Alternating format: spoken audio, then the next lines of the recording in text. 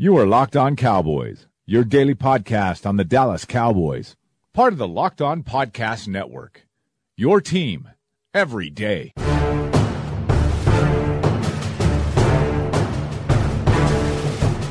Welcome back to the Locked On Cowboys podcast, part of the Locked On Podcast Network.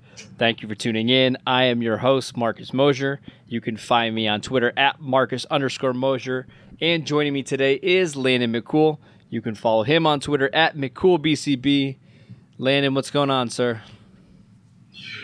Not much, man. We got, it's so crazy. We get out of the long desert of no information. Now it's overwhelming how much information we've got. We just watched a blue-white scrimmage, like everyone at home, and I've got some practice information, obviously. So we got lots to talk about. Yeah, you guys are going to be hearing this podcast on Tuesday, which means the Cowboys play an actual football game in 2 days. But before we get to our preview of that game, I want to talk a little bit about some big storylines coming out of the Cowboys training camp over the last 2 weeks. And some of these are going to reflect on the scrimmage that we saw on Sunday. But I want to go ahead and start with Dak Prescott.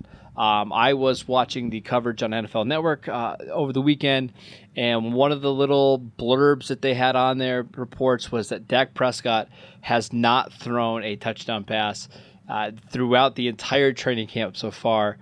First of all, Landon, is that accurate? And are you concerned about Dak at all? I mean, you've been at every single practice so far, or mostly every one of the practices. So talk to us a little bit about Prescott this year. Okay, so first of all, I feel like all throughout this whole process, I could not have been more of, hey, we need to kind of take it easy and see what we're saying. We have to understand context of these practices. That these guys are not always working on what you think they're working on. You don't know what the situation is in some of these situations. So again, my note has always been, you should be looking at traits. You try to look at individual things, and if you can figure out what the drill is they're doing, then you can focus on what they're trying to learn in that drill and then see how they're excelling inside of that. Outside of that, to try to glean things like from overall results of a training camp practice is it's crazy because, again, it's not like a game where the motivation is only to win for every single person on the field. Everyone has slightly different motivations because they're all trying to get individually better to help the team, and that may look different for everyone. Having said all that, then NFL Network decided that they were going to come in and give some kind of made-up BS thing like practice touchdowns. Like Dak hasn't thrown a practice touchdown. I mean, there's no metric for which this is correct. I don't even know what to do with this kind of commentary and this kind of BS. Now I know what to do with the kind of Cowboys struggling, and on offense, blah, blah, blah, blah, blah, kind of talk. Because I could just provide context to you there and explain why this is happening. And we'll get to that in just a sec. But first off, just the idea that someone would have the audacity or gall to just say something like that is so beyond the pale ridiculous. I was talking to somebody on Twitter about it. I honestly still don't even know who it was who said it. Do you know who it was? No, I don't remember. I just kind of was watching it from the side. It was an NFL Network guy. But I don't know who it was. All I know is that someone on Twitter was like, I usually listen to this person, and most of the things they say are usually pretty good, but this is crazy. And I'm like, dude, I don't care how many good, positive, or truthful, articles in a row this guy has written. Anybody who would write something like that, like counting touchdowns, in a training camp practice, they're not serious about football, and I wouldn't take their opinion. And beyond the fact that, again, it's factually incorrect as well. So, I don't. That was one of the silliest things I've seen tweeted out by someone covering a training camp in a long time, frankly. That might have been your best. I was going to say, that might have been your best 3-minute rant that you've ever had on this podcast. That was Hall of Fame worthy right there. I mean, but to get back to the original point, let's talk about what's going on with this offense right now. Let's do that. Do you want the context? Here's the context. You have a brand new wide receiver coach. You have a pretty much brand new wide receiver core and a wide receiver coach, and a brand new wide receiver coach as well. And you don't have Jason Witten, you don't have Des Bryant. Everyone who was worried about there being a transition between not having these two guys who have been on the team for close to a decade.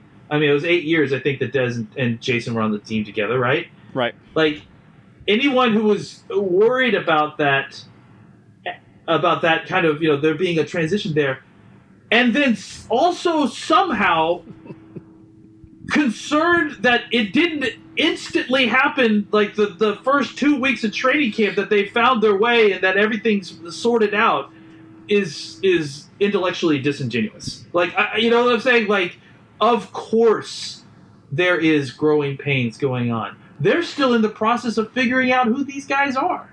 Like, this is the first time they've put on pads all together. This isn't just the first time you've seen them in pads all together. This is the first time they've played football in pads together. So they're still trying to figure out who each one of these guys are and what they do well and what they can do well in form of the offense. And then adjusting those things. And again, all of that also inside the context of the team working on a variety of different things, that drills being situational, drills being about, and I'm not even talking about situation drills where you're playing as a team. I'm talking about these drills, the 7-on-7. They may be working on something specific. They may be working on this and that. Like, I just think that everyone needs to stop making 10,000-foot proclamations based on training camp practices, because that's not how training camp is supposed to be digested. I apologize, but that's just not. Like, if you're trying to make grand proclamations on how a team is, from the 10,000-foot view of what this team looks like, based just on training camp practices without any preseason games, have fun, man. Like, go for it. But like, the idea that you're going to have any kind of accuracy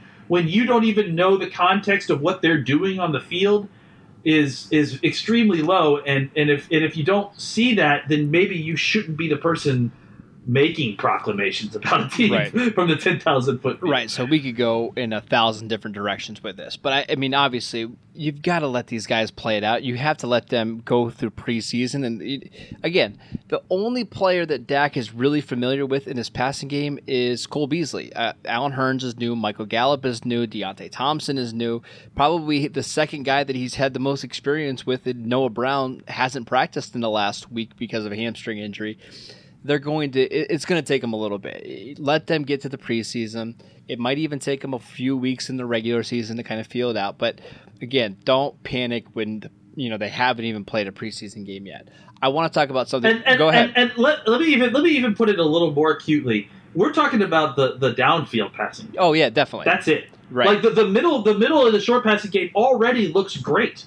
It's about developing chemistry with these receivers individually on their downfield passing. And we saw the blue and white scrimmage too, that like the swing outs to Zeke and to Rod Smith, that stuff is still working really, really well in their offense. I don't think I have. He's getting the ball to the tight ends fine. Like, yes. You saw the pass to Swaim. Like, Swaim has started to come around and like, start to get into a rhythm with Dak.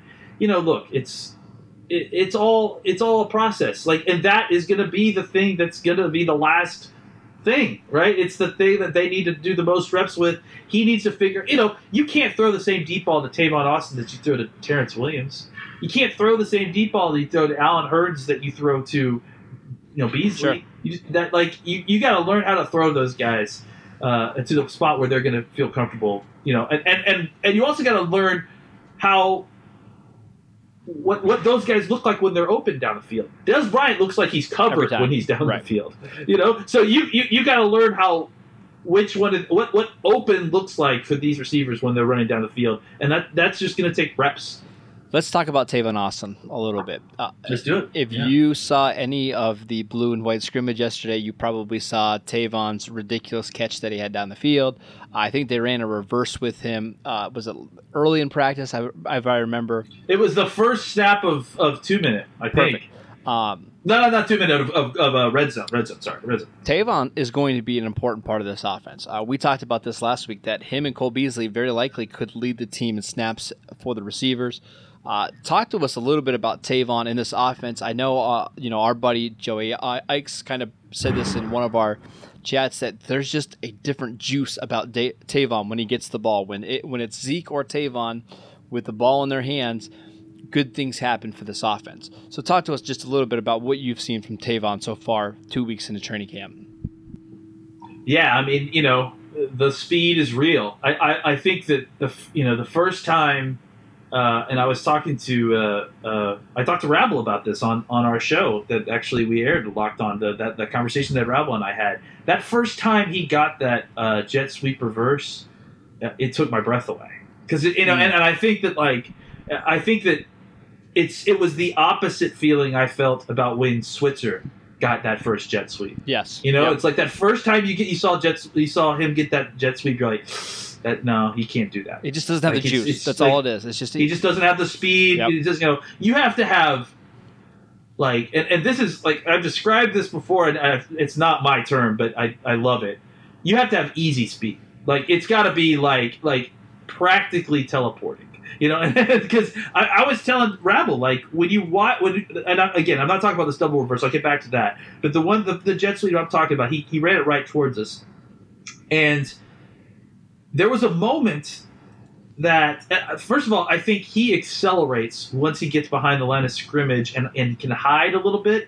And I think he takes the handoff at a higher speed than Switzer was taking it. Because he's like, by the time he's got the ball, it's like almost instantaneous. He's already outside of the formation and in the alley, right? And there was a moment that happened, like a moment in time, I felt frozen, where he got outside and was standing just like, I feel like he was just standing flat-footed for just a second inside of the defensive end, who was the contained defensive end, the backside contained defensive end, right?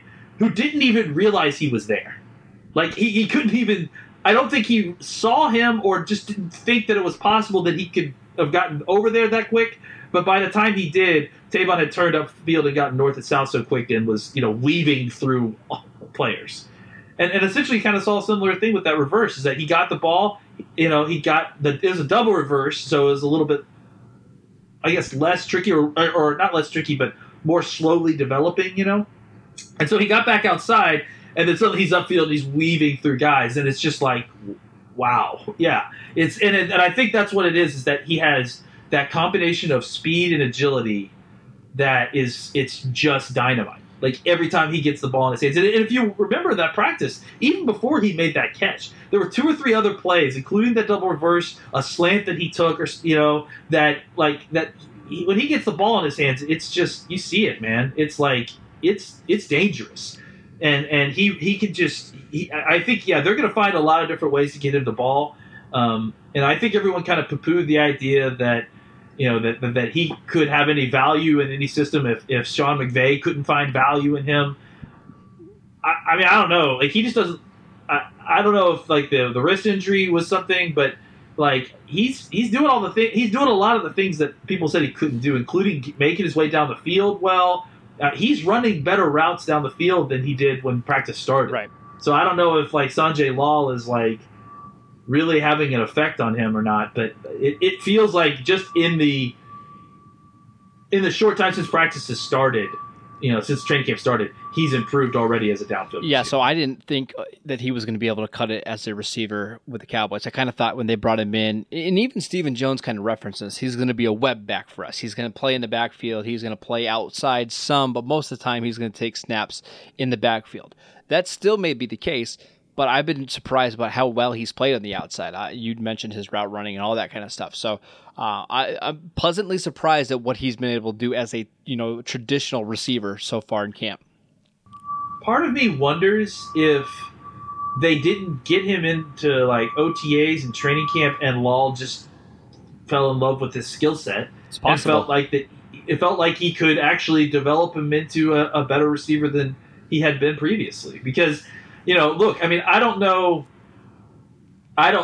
You may have watched more Tavon Austin than I have, but I feel like I'm seeing him run being used a lot more in the short game than I feel like I've seen him in the past. And there's issues with that at times, but I think that if you can get that dude the ball on a slant, oh my God, man! Like any kind of route where he's already running and he can get the ball is extremely dangerous. You mentioned easy speed, and kind of the first player that came to my mind was Deshaun Jackson, where that was just one guy that was playing at a different speed than everybody else. Can he do Deshaun Jackson type of things in Dallas?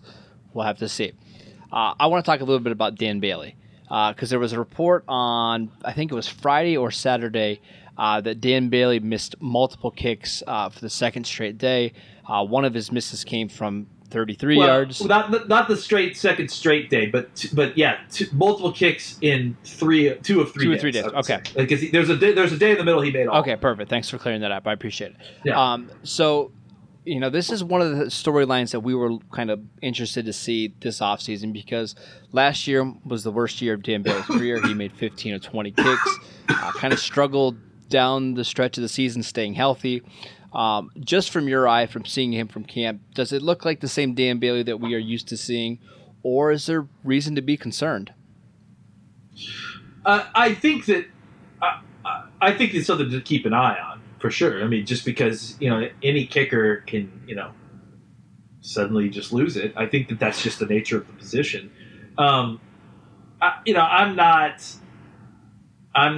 sounding the alarm yet. I think that a lot of what happened with last year was injury, and that he is still trying to find his rhythm back. Now that he's healthy.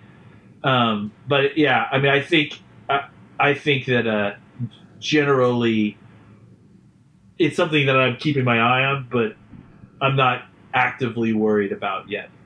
I think I'm going to give him the benefit of the doubt that he can work through it, and it's not like he's missing tons and tons of these kicks. He's missing when he's missing multiples, he's missing one or two, per day. So it's not great, but it's also not quite disastrous yet. Do you think that Dan Bailey should handle kickoffs and field goals during the preseason, or do you think they'll be okay, just kind of resting him, saving him for the regular season? Because in the past, he's really not had to do any kind of work in the preseason at all. Yeah, I think he probably needs to. I'm sure he will tell you this too. I think he probably needs to work through it. Okay. I think he should probably be kicking field goals and extra points just until he's comfy again. I think at this point, if they need to save his leg on the back end, that might be one thing. But yeah, I think that likely it's probably best just for this just getting him back into the rhythm that he probably kicked through it. This season, don't sit around watching the Cowboys from home when you can be at AT&T Stadium in the crowd cheering in person, thanks to Vivid Seats. Vivid Seats is offering Locked On Cowboys listeners 10% off your first ticket order when you use our exclusive promo code Locked On. That is one word, that's Locked On. New customers only, and the offer is good through the end of August.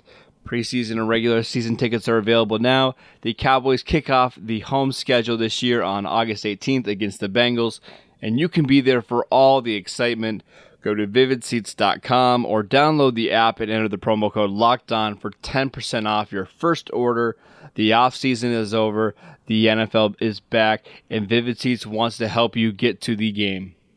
All right, and the last thing that I want to cover today is I want to talk about Dorance Armstrong. Jason Garrett had a press conference today, and he brought up Dorance Armstrong as a guy that has really impressed so far during training camp. And this is, a guy that I really like coming out of Kansas, and I want to talk about him for a little bit. Coming out of Kansas, out of the Big 12, didn't have a great senior season, but his junior year was really good. And you look at the measurables between Armstrong and DeMarcus Lawrence, and they're very similar. You even go and look at the tackle for loss production, the sack production, all very, very similar. I think it's noteworthy that he is performing well, considering some of the other talent around him with Charles Tapper, Taco Charlton, Coney Ealy. For Jason Garrett to come out and say, hey, he's really improved over the last 2 weeks, I think is noteworthy. Landon, talk to us a little bit about Dorance Armstrong, what you've seen in camp, and maybe what you can expect from him in his rookie year for the Cowboys. Well, I mean, I think it's hard to miss what Dorance Armstrong's doing in camp. I mean, he's really, really taken it to almost every offensive tackle he's faced, and at the very least, even when he loses, he's giving incredible effort, and it's taking all that these tackles have got. I think he's just a. It's funny you say that he's similar athletically to DeMarcus Lawrence, because I don't see his game as similar to Lawrence's. I see his game as similar to.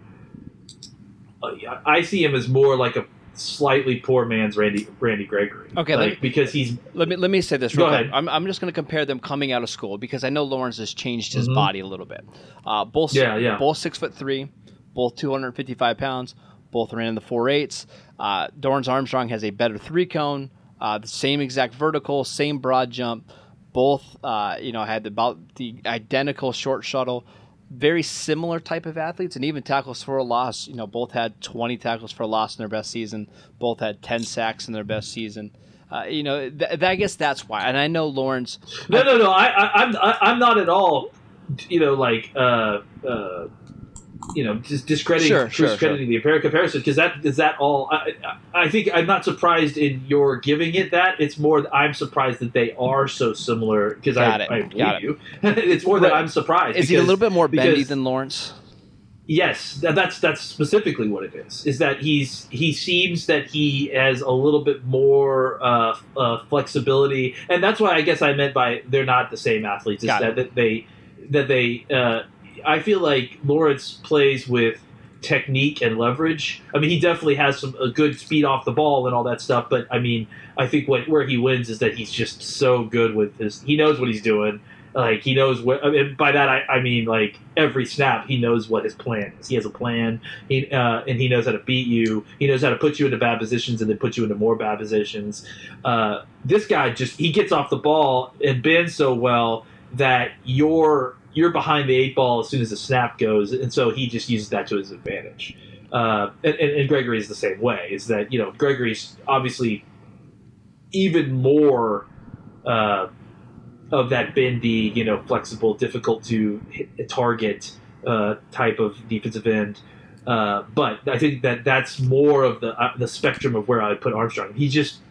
What he does is he gets off the line and is able to curve around there so quickly that even, he gets this momentum going once he turns that corner, and even when the guys are able to get a hand on him, it's not enough to counteract the amount of power that he's already generating turning the corner. So, what you'll see is that I think that likely, if he gets, I still need to see him more against, a better echelon of talent. He started out the 3rd offensive tackles. He killed all of them.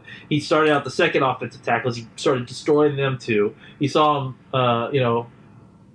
with La'el Collins, and he starts beating him too. So I think, I want to see him more versus La'el. I want to see more, some snaps against Tyron Smith would be great. But I think that likely what you could see if he continues to do this is a guy maybe give you 3 or 4 sacks as did I say snacks? But if I did, hungry. It's because I'm hungry. 3 or 4 sacks this season maybe. Coming in as a rotational guy with a bunch of pressures, because I think he's going to be a guy who will be able to turn the corner, but will struggle to finish initially, because I think that's how a lot of rookie pass rushers are. I think he's got a very bright future. He clearly looks like a guy who is already kind of outplaying his draft position to a certain degree, because he's really, really been impressive. So I think he is going to be a guy who is going to give you a little something as a rotational guy. I don't think it's fair to kind of expect anything more than that at this point. But at the same time, if he becomes like some kind of phenom, that wouldn't surprise me either, just because he hasn't shown anything to show us his limitations, I guess is the best way to put it. Like, he hasn't shown us his ceiling yet. Like, they move him to left, they move him right, he does it on either side. They move him up a rung, he keeps doing it. They move him up another rung, he keeps doing it. So I guess once I see the ceiling on this guy, I could rule that out. But so far, it feels like he's been able to do what he wants, basically, against the level of competition he's faced so far. Really quickly, would you say that Armstrong is further ahead in his development than what Taco Charlton was at the same time last season? I mean, he might be further along than Taco is, period. And here's the thing, and this is going to be... I hate to say that, I don't think you're wrong either, but here's the thing. People are going to take that as a shot at Taco Charlton. No. When it's not. No. And I'll explain to you exactly why. Because the reason that Marcus and Joey and I and all these guys go, and Keith, Mullins, if you guys don't follow him, make sure you do, Keith Deuces. Mm-hmm.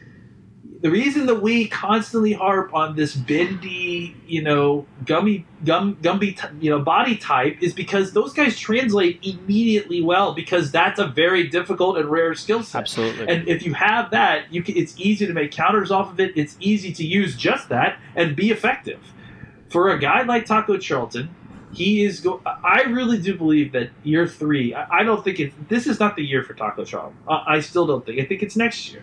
I think year 3, he is going to be really, really good, and he will be really, really good for a long time. Because what Taco Charlton, to me, his body type is very well suited to be a guy who is a technique-based guy. So that means he's got to learn all his stuff. That means that he has to truly develop.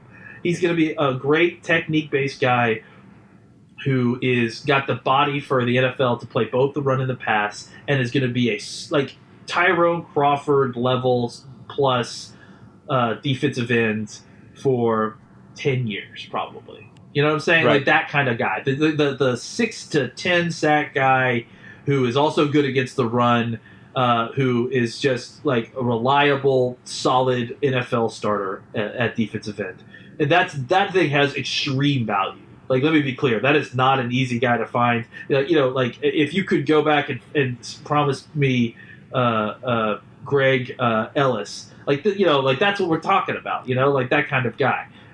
Which, again, you pair him with another guy on the other side who is a 14 or 15 sack type guy, and you really got something. And Randy Gregory. That's a good, yeah, exactly. Or Lawrence or whatever. Right. Like, what I'm saying. The point is that he is going to give us value. And when I say that Armstrong may be a little bit further along, it's because I didn't, that kind of, like I said, that sort of game translates faster. And I think it's easier to learn and deploy in an NFL game situation.